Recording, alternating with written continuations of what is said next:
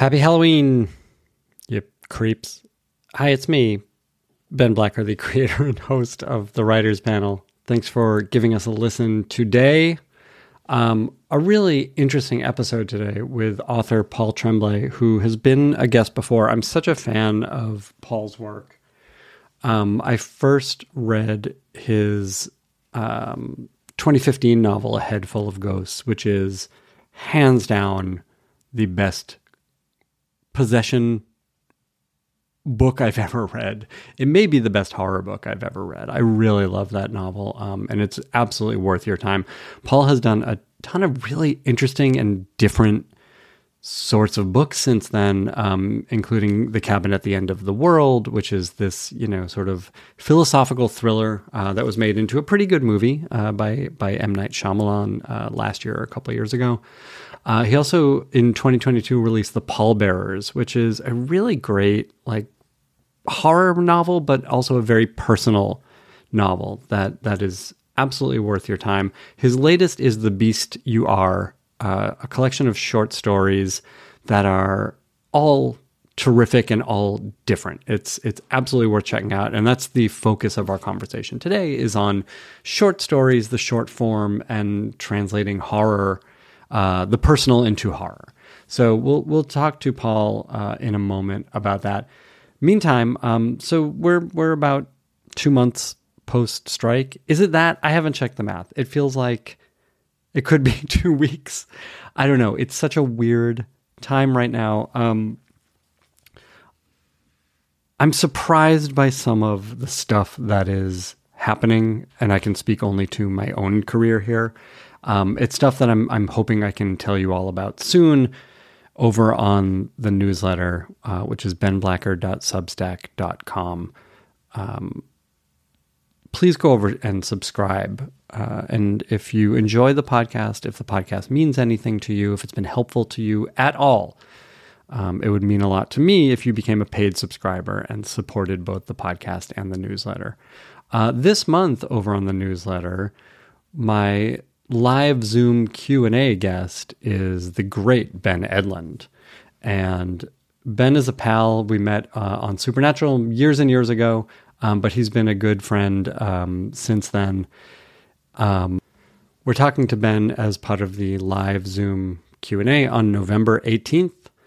All the details will be on the Substack newsletter. Those live Q&As are hour-long conversations with pro writers like Ben, who is the creator of The Tick, who worked on Supernatural, who worked on a number of kind of cool and interesting projects and always puts his unique stamp on it. The live Zoom Q&As are where you ask the questions of these folks and they answer them. And every one of these that we've done, this will be our 12th, a year's worth. Every one of these that we've done has been helpful and inspiring and full of really practical information, but also great ideas about writing.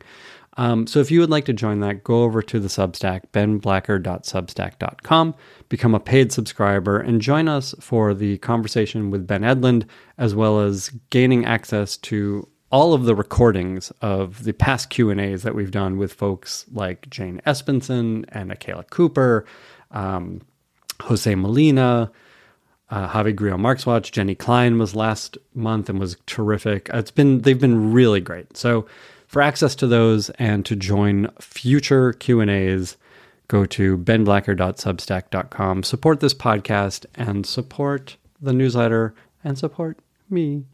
Thank you. It really means a lot. I hope you have an enjoyable, spooky Halloween. And please enjoy this conversation with author Paul Tremblay. They write, they talk, and talk about what they write. Tune in tonight, or whenever the time is right. It's the Writers Panel with Ben Blacker, and it's starting now. Oh, yeah! But that's it. We're doing it. This is a podcast. Paul Tremblay is back. Paul, thanks for chatting. You have this new book out, The Beast You Are, which is a collection of shorter pieces and one longish piece, which we will talk about. But weirdly, the thing I'm most interested in this minute, before we sort of get rolling on the specific topic of horror, is what happens when you are an author with a book out? What is your life? What does your life look like the past couple of months? I guess it's been about a month, right? Yeah, maybe almost pushing two at this point, but and it's great to talk to you again, Ben. Yeah, my summer was a little bit different. I mean, I won't go too personal, but I ended up doing like a 2 week book tour while I had a concussion. And I didn't know I had a concussion for at least half of that book tour, so that was kind of weird. That's horrifying. Yeah, I basically had like a vasovagal fainting spell in mid-June. So I mean, I knew I fainted, and I knew it wasn't a big deal because I experienced it like once before, like 10 years ago. Not, nothing that needs to be treated. It's a fairly common thing, especially for tall people getting up too quickly at night, blah, blah, blah. So anyway, but the thing was, I didn't know I'd hit my head. Like I didn't have like an obvious bump or a gash. So I just like started preparing for the Beast You Are like tour, and like, oh man, I got all these weird headaches. I'm feeling really foggy. So yeah. So I mean, that part of it made because I didn't take care of myself right away, those symptoms lingered. So this was a very dreamlike, foggy sort of tour, but it was fun. I was actually going to ask about that, like, because I know that having toured with shows and stuff like that, and it can be a kind of dreamlike and foggy experience anyway. So what was like, did this feel different? You were like, oh God, something's wrong. Well, yeah. I mean, I went to and called the doctors a few times, but like sort of in the moment when I was doing stuff, it was okay. It was more sort of like, oh, like when you slow down and notice, I shouldn't be feeling like this. But I mean, this summer was really fun because just about every event I did, I got to share with another writer, and another writer / friend who I really admired for just about not just about, for all of the events. Including like I got to go to Minneapolis for the first time, which I'd never been to. And did an event at the Loft Literary Festival with Caroline Kepnes, and that was like 2 days before the book officially came out. Yeah. And so like, yeah, my concussion head. I got to do like the day the book came out event with Clemence Michalin, which was a lot of fun. We share the same agent, and she had a book just out too, so that was a lot of fun at the Brookline Booksmith. Yeah, I'll just mention a couple more. I did one with Joe Hill, and the power of Joe Hill. So there was like 60, 70 people at that one, so that was really cool. The last event I did that I sort of consider the tour, which was kind of fun and unique, was myself and Michael Carita at sort of an upscale furniture store in Maine. My cousin works in sales for Thomas Moser, which makes like handmade wooden furniture. And I know he's just been so supportive of my books. He's like, oh, you should do an event at the store, like we always do. Like we often do art shows and other stuff. I'm like, all right, yeah, let's do it. So that was kind of fun. I could like my reader, like a lot of my readers that showed up, as I am dressed, I don't know if there's a video for this, but I'm dressed in a black horror shirt. It was kind of funny to see like some of my readers show up early and, cool black t-shirts walking into this furniture. Like, I don't know, I would describe it as a high-end furniture store. Like, are we in the right place? I'm like, yes, you are. Like, thanks for coming. That sounds like a blast. Is this a bigger endeavor than you've gotten to do for previous books? No, I mean, it's pretty much about the same. Like, without throwing my publisher too much under the bus. Like, I mean, it depends on the writers and depends on like the publishers too, like how much they want to put behind a tour. I ended up booking like half the dates myself. I think events actually really do help the book quite a bit. It gives you another excuse to talk about it online, especially if you're sharing events with other people, they talk about it. So maybe you're getting exposed to different readers. But I know like in big publishing, a lot of the talk is that it's not worth the expense, blah, blah, blah. So, they didn't, I got to go to Minneapolis, that the Law Festival brought me out there, which was great. So like, everything else, I got myself there, wasn't like the publisher was paying me to go here and there. Yeah. Which I know is sort of par for the course these days. Like that sort of publicity that around the release of the book is disappearing fast, it feels like. Yeah. So I don't know. I mean, it's funny, like you read stories about independent bookstores are doing great, and then like you're hearing publishing is doing terribly. Like, well, which one is it? I don't know. Yeah. So I don't know. It's just more weirdness to a strange time. Exactly. I mean, look, yeah, it's all strange time. So The Beast You Are is, am I right? It's your second collection of short stories? Second collection with William Morrow, like when, I'd published two with small indie presses, one way back in like 2005 and then one in 2010. But yeah, these two are other ones that are much more easily available. How does short start to take shape for you? I mean, I'm sure some of these were published elsewhere, but I actually didn't look up. You can tell me that. How you know Over time, how do these happen? While you're working on novels, how does this happen? While you're teaching, how does this happen? What is shorts? The approach to shorts look like for you? Well, it's funny, like when I first started getting serious about writing, or even before I was serious, when I was very much a hobbyist, like everything I wrote was short stories. That was always sort of my first attempt. And some of that was a reflection of, obviously I'd read like Stephen King and Peter Straub and Barker and Shirley Jackson and stuff, but like my other sort of early exposure to horror was falling in love with the Joyce Carol Oates short story called "Where Are You Going? Where Have You Been?" So I seeked out a few of her collections, one called Haunted, and also she edited an anthology that I read and reread called American Gothic Tales, I think. And so that was published, I think, in the mid 90s. That was like a really nice sort of snapshot of American short stories from like the late 1800s up through then present day, the mid 90s. So like my first attempts, like, oh, like I never felt like I could write a novel. So I not that writing a short story is necessarily easier, but just in my early writer brain, that was like, okay, I'll try these. And then I eventually worked up to novel. So it's funny, in the last 10 years or so, or really since A Head Full of Ghosts, which came out in 2015, I feel like I've been in way more in novel mode than I have been in short story mode. And I'm finding it harder to switch at times.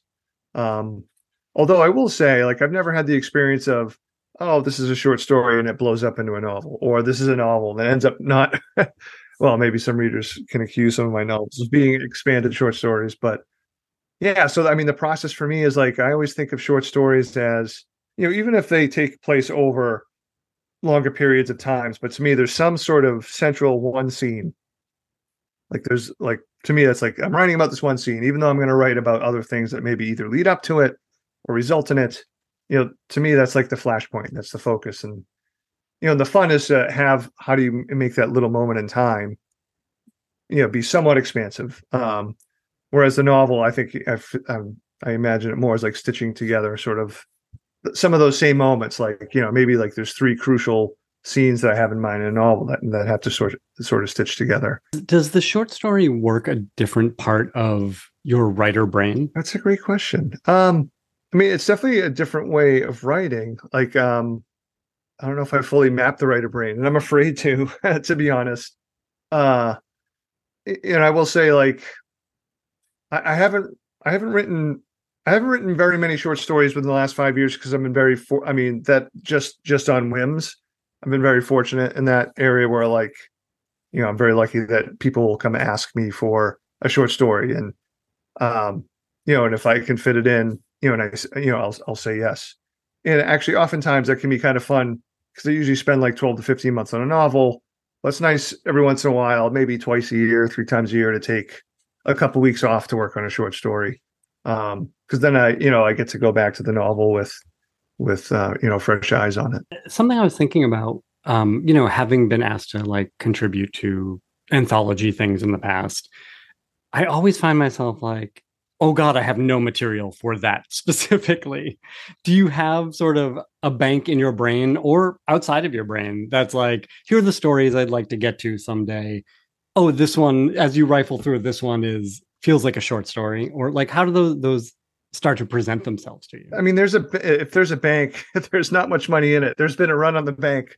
No, like, I mean, I keep little notebooks around and I'll jot down like ideas and then sometimes, I'll go to those. Yeah. So sometimes I have short stories that sort of wait around for a more complete sort of inspiration, but like, oftentimes like the lead story in The Beast You Are, Ice Cold Lemonade crossed out Haunted House Tours.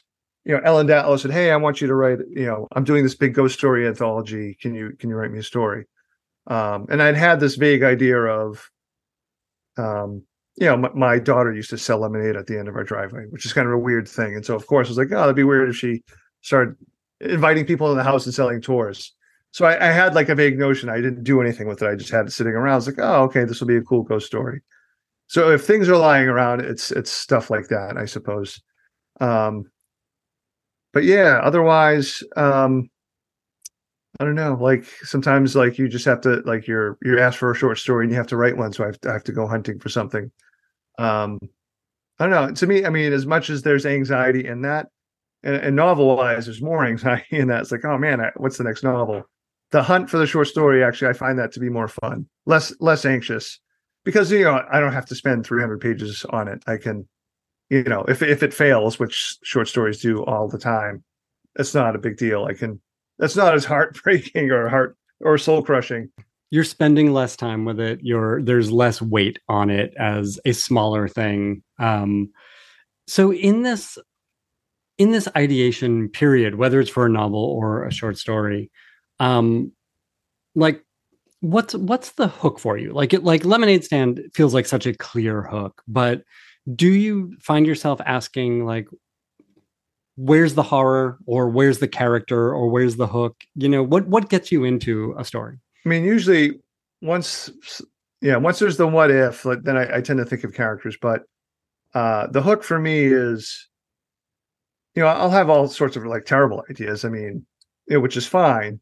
And I think all writers, you should play with every idea that you get. You should, mess around with it, and then you'll know, like, I'll get an idea. It's like, oh, maybe that's pretty cool, and I'm really excited about it for like a day, but then it stops. So I kind of know, okay, maybe there's issues with that one, or I'll write something down to have it in a notebook. But for me, the sign is I keep thinking about it and thinking about it, and then like while I'm not thinking about it, some sort of thing will connect to it. It could be a character, or it could be, oh, this would happen next, or this could happen before.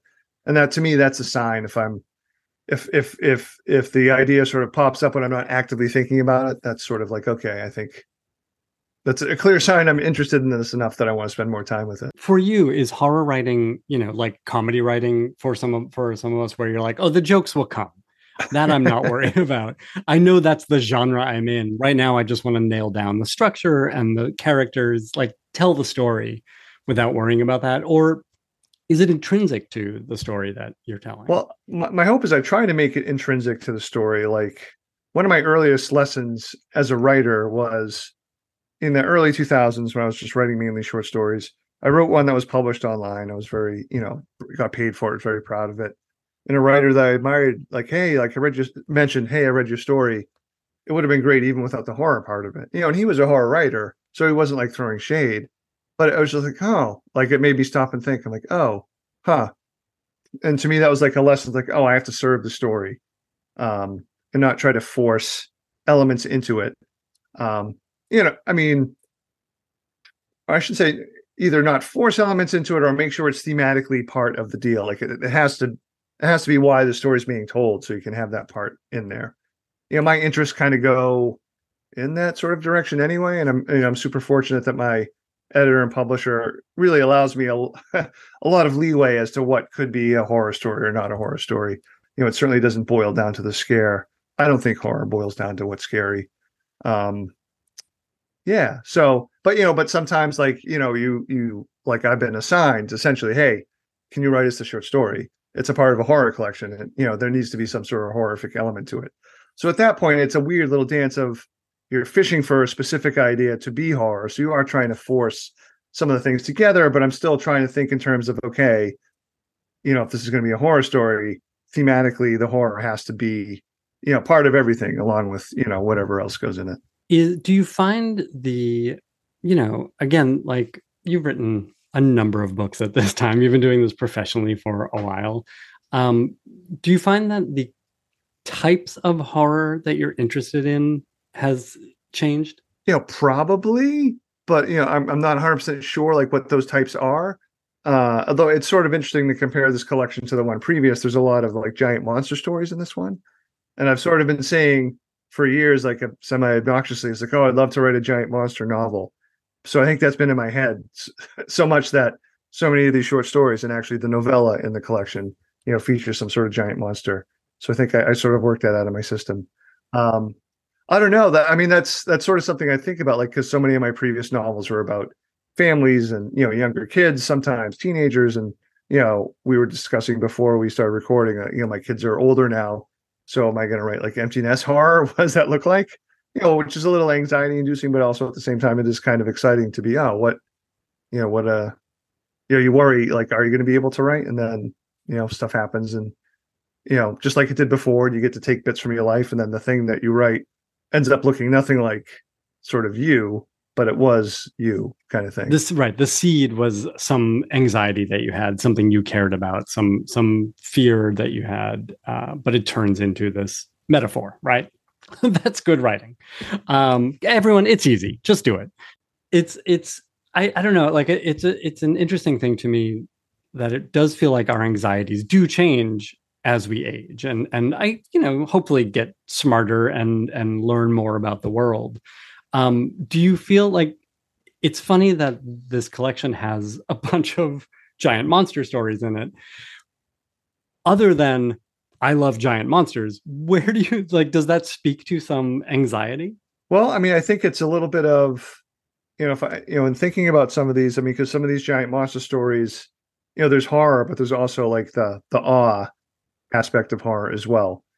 And I don't know, as I'm, thinking about getting older, the kids are getting older. My introduction to horror was giant monsters. Again, we're not on video, but you're wearing a Creature double feature t-shirt, which is a show that I grew up with. And the hook for me was, the Godzilla movies and Gamera that they would show. And then I would watch the horror movies afterwards, and they would scar me.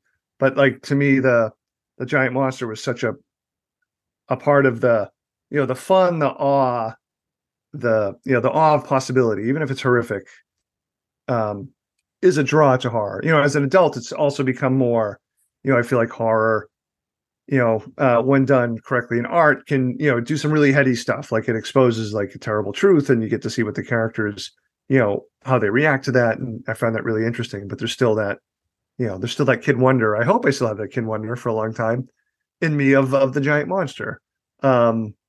Yeah, so I don't know if that's what it represents, sort of like the dual the dual brains or the dual attractions to horror. That's neat. And I from a technical standpoint, like, giant monster is not, it's inexpensive to pull off in prose, but it's kind of tough to pull off in prose. What's your approach to capturing that thing that awe that you felt as a kid? Man, I mean, that's a great question, because I think about that. Because I mean, the question about like, how would you do a giant monster novel? I'm like, oh man, you can't do that. How can you keep that going for hundreds of pages? And like, all the giant monster stories have been done. And then like, you get like a sort of a goofy idea, when you go with it, or, because there's a very, very short story about 3 pages long called Mostly Size. And it's about, a giant monster basically just flattens the city, and there's like this one kid left. And the kid sort of represents the awe of seeing this monster, and his question in his head is like, geez, I wonder how a giant monster could sharpen a pencil, which is sort of a very goofy thing, but a kid thing to think about. It doesn't end well. I mean, it definitely has a very horrific ending, but, there's that mix. So I don't know. I mean, I think, when I'm sitting down to write, I don't necessarily worry about, is this going to feel, emotionally authentic? Like, I don't think about those big things necessarily until I get deeper into the story. Even when we were talking about earlier, you have to make sure it's part of the theme. That's the stuff like you kind of figure out as you go. There's always that danger when you talk about writing, where so much of it is left to the subconscious, as it should be. It's just, as long as by the time you get to the end of whatever it is you're doing, if you can justify to yourself why everything's there, and you might be wrong. I mean, it could be a wrong decision, but at least if you can justify, this is why I did this is why it's here, blah, blah, blah. Then, I mean, I feel like that's all I can ask of myself by the time I get to the end of something. Yeah, it makes sense. And it's a good question too, because it's one that I get a lot, especially from new writers in any medium. And it's about, how do you trust those decisions?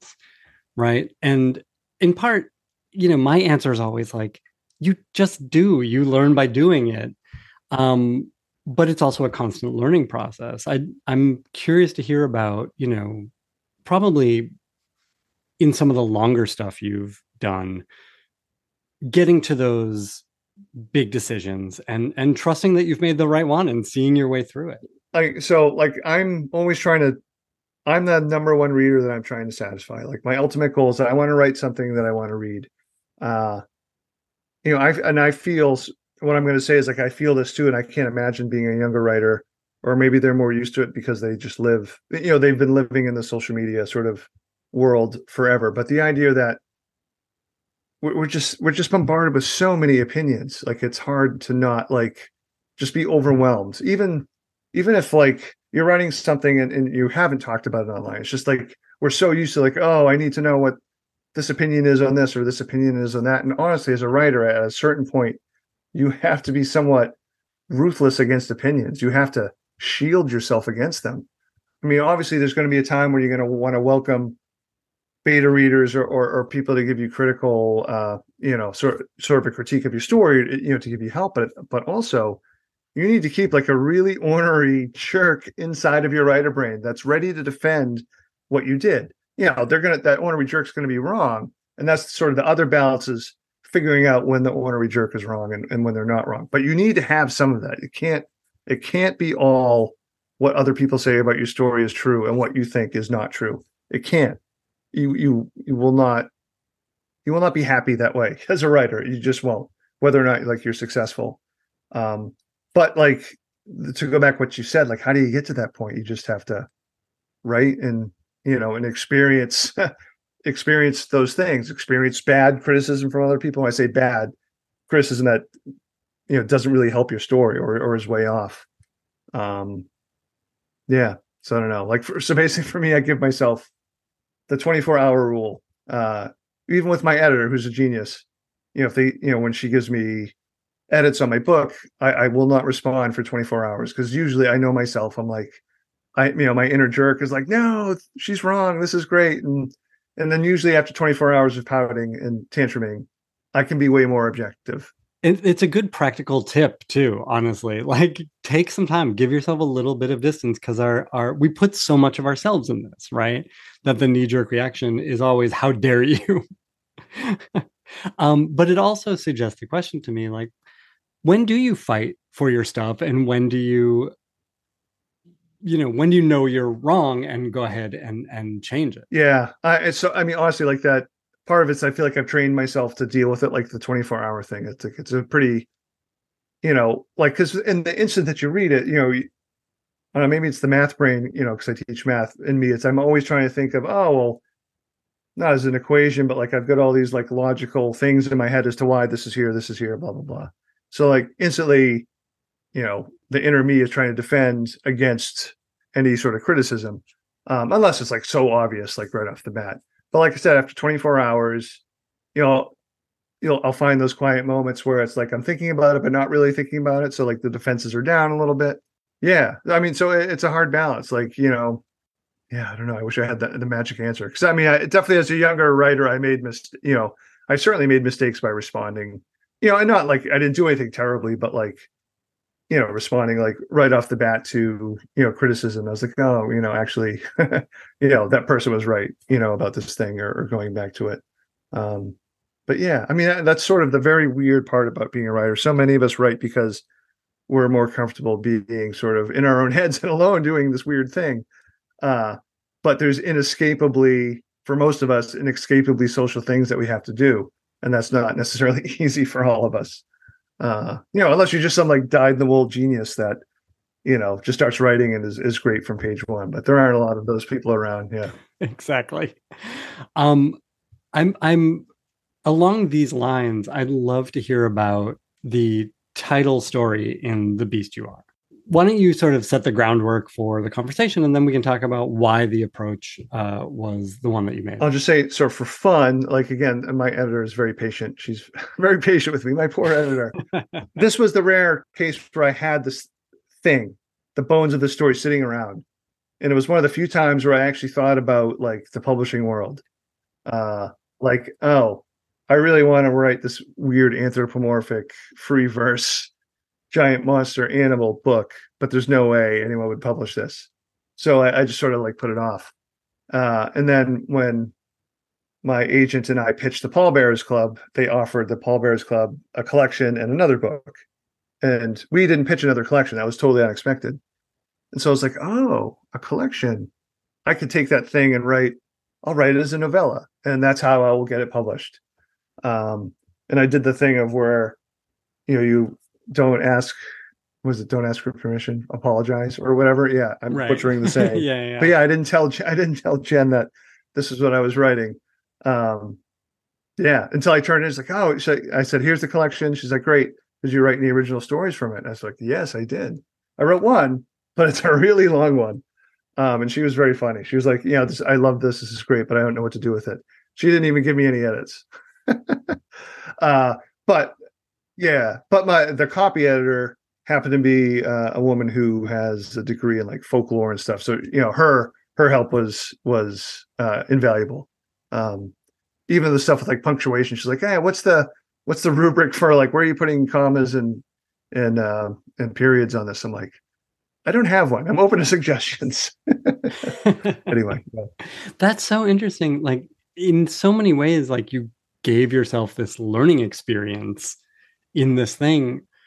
Does it feel like this form is out of your system, or is it something you want to tackle more of? Oh, I mean, maybe mostly out of my system. However, I mean, I'd probably wait a little while, but that was the most fun I've ever had writing, honestly. Yeah, and that's not to say it was easy, because it definitely wasn't. It took a long time, but I really enjoyed it. And often I don't enjoy writing, which is maybe sort of like a wise ass thing to say, but I don't know, like everybody else, I procrastinate and like you sort of browbeat yourself as you're writing. Like I'm always very happy after I finish writing, because then I feel like, okay, I did what I was supposed to do. That went pretty well. But now, like writing the novella, I was like laughing out loud at times, which I'd never experienced before. What a great feeling. Is there anything and listen, I don't want to dig too deeply in it, because I don't want to like take away the experience from these things. But is there anything listen, you've written thousands of pages. You know how to do that, right? You know how to do prose. You could spit out a bad story that would still be very readable. So trying something new had that sort of joy of discovery, I would imagine. Yeah, for sure. I mean, there was like, there's the balance, like, oh, I'm trying something new, like, I hope I can do it.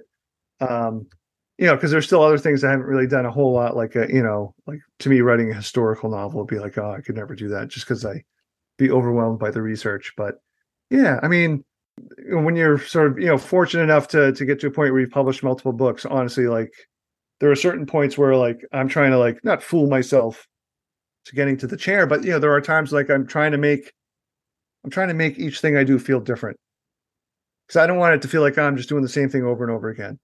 But at the same time, balancing that with the confidence, oh, I've done this before, so I'll be able to do it again. But I also want to try to make it feel, fresh or different to me. So just more psychological games with the writer head. Totally. Does that thinking, because I think we all do that, right? It's however we can get ourselves in the chair, whatever tricks. Does that extend to genre too? Like you weren't always a horror writer. Is there a part of you that feels like, let me try this other stuff again, or try something new? Yeah. So I mean, it's funny. So my first, referencing the first two novels that were published were like these weird detective novels. But honestly, at the time, I felt like I was like this crime interloper, because everything I'd written prior to that was mainly horror short stories. Although I wrote like a weird science fiction satire. I mean, but the short answer is no. I would love to write. I feel the want to write like something more comedic, or starting to mix comedic stuff in. I think I tried to do that with the Pallbearers Club. Have some moments of pathos and humor as well as horror. I think the next novel I'm going to start writing, I want it to be, some of it's going to be hopefully quite funny, and then some of it obviously be quite horrific. So I don't know. Like I said, I'm very lucky that my publisher sort of is giving me sort of, I don't want to say carte blanche, but they allow me to have sort of a pretty wide idea of what genre is. I guess the last thing I would say, though, I mean, because those are great questions, and you made me think about, like, I did this interview with Peter Straub like 5, 6, 7 years ago. So Peter's passed away for just about a year now. And it was a really like sort of like a career retrospective, because he had this collection come out that was like the best of Peter Straub, essentially. And I asked him about genre. That's something he's wrestled with for a long time. And like I'm going to butcher what he said. And he said it way more eloquently as well. But he said, like when you go far enough in genre, there's the only place you can go is sort of like out of it or something, or more towards, the mixing of genre and literary or something like that. And I think about that a lot. Like, obviously a lot of that is his personal experience. But like, I think of myself, like if I'm trying to do something different every time, at some point, not that you would ever run out of horror stories, but like, there are other things I do want to try. So I don't know. Yeah, that's neat because I feel like, especially for Straub, like he was writing books he was publishing books when people were buying books. Like, I would imagine there was pressure on him, as there is on a lot of, genre writers, to just churn out that same thing. And I think he was successful in not doing that, but he must have felt that, especially with the volume that he was writing and publishing. Yeah. I think he found it odd, I'd say, really, especially like, so Ghost Story was a big hit. That's sort of like, he had some other novels besides Ghost Story, but, straight horror. And then he started writing the Blue Rose trilogy, which were really sort of this like crime, some horror, serial killer stuff. And he was always like, I guess this is horror. I guess it's more like crime and mystery too. I don't know. Yeah, this sort of is interesting. Are there for you horror tropes that feel too hard to work in prose? I don't know. Every time I feel like there's something, someone does like a really cool thing with it, so. Well, too hard for you, I should say. Like something that you would hold back. Come on. Oh, everything's too hard, but yeah, I don't know. I think a werewolf novel would be really hard. Like, I have like an idea. I don't know, maybe down the road I'll try it, but I think that one would be kind of tough. But like, I also like, Stephen Graham Jones's werewolf novel is amazing. Like, partly it's like, oh, I don't know if I could write that. And Rachel Harrison, Such Pretty Teeth. Oh, Such Sharp Teeth, which came out I think 2 years ago. It was amazing. It's like, wow, here are some people doing some really cool, werewolf stuff. So every time like I thought, oh, zombie novel, then there's something like, oh wow, that was actually really cool. Oh, absolutely. Yeah. Like it's exciting to see someone tackle that thing. And it does make you think like, how would I do it? What's my take? Maybe someday I get to it. I don't know. Do you have this feeling? And I talk to a lot of writer friends in all media, who are, of a certain age as we are, who feel like I have so many stories to tell. I'm never going to be able to tell them all. That's the reality of life. Does that help you to choose your next project? Does your next project choose you? How does that work for you? Yeah, that's a great question. So again, like I wish I was someone who had like, oh, I have like this notebook full of stories that I want to write. Like honestly, I usually go from novel to novel. And if I think I have a novel idea, unlike the short story ideas, which I tend to go back to, like if I've written them down, the novel ideas, like if I write them out a little bit and play with them, but don't go to them right away, I usually don't go back to them because there's not that like intensity of interest on my side.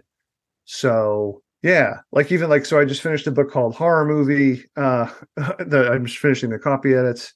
I think I was trying to think of some other book before that, but then the idea for that book hit me and it just really took over. And this other novel I was thinking of maybe doing like went to the side again. So every time like something like that keeps going to the side, like I feel like I may not go back to it, but I will. I will if I'm totally desperate and I get nothing else. Then I suppose. But it also so much is about timing, right? Like they find a way to present when they want to be told. I feel like, as a Gen Xer and someone who's usually a pessimist and obsessed with Husker Du and Bob Mould, he has a great song called "The Descent" on his record "Silver Age," and that came out when he was 50. Jesus, and that's like 10 years old now. That's crazy. And the line toward the end of the song is, "My descent has now begun, all the music left undone." It is, speaking to sort of that fear of, some people, writers of a certain age, of thinking, man, the clock is ticking. But, at the same time, you think of, so many brilliant writers who didn't publish their first stuff until their 40s and sometimes their 50s, right? Toni Morrison, for one. I don't think her first novel wasn't published until past mid 40s, I believe. So, yeah, as much as you can't assume you have time, you should assume you have time. I think that's good advice to end on. And we'll end as we always do by asking what you are watching on television these days, or movies or books that you've read. Like, what's getting you excited or inspired? You've named a few already, which is great. But what are you talking about with your family, your friends, with your class? What are they into? Usually family and friends, we're talking about football because it's fantasy football season. But what I'm watching is The Changeling on Apple TV Plus. And I'm sort of like doling it out. Like, I don't want to just totally binge the whole thing because it's based on Victor LaValle's wonderful novel, The Changeling. So I've watched a few episodes and we'll try to catch a few more this weekend. This summer, honestly, one of the most fun things I did before my daughter went to college is she had like a list of movies she wanted to watch. So we watched a lot of these movies on her list. A lot of them were like classic horror movies, like, The Fly and The Ring and some other stuff like that. And we did watch a recent werewolf movie, which I really love. It's called The Wolf of Snow Hollow. It's so tonally strange. Like, I really admire that, to have so many different sort of things happening. Reading wise, I keep talking about Mariana Enriquez's Our Share of Night, which is the best book I've read in a long time. In a set of years where I've read like a bunch of amazing books, like that book to me just is a towering achievement. But I know it's almost October. Coming in October is, I'm looking around on my desk to see if I have it, but A Haunting on the Hill, which is Elizabeth Hand had permission from the Shirley Jackson estate to write a novel set in Hill House. So it's not really necessarily a direct sequel. It's more like, here's a story set at the actual Hill House, in modern day. And it's really wonderful. These are great recommendations. We'll look for both of them. Thank you so much, Paul, and congrats on the new book. Folks should absolutely go check out The Beast You Are. There are great stories in there. It's a fun read. It's a dark read in the best way. Well, thanks, Ben. I really appreciate it. This was fun.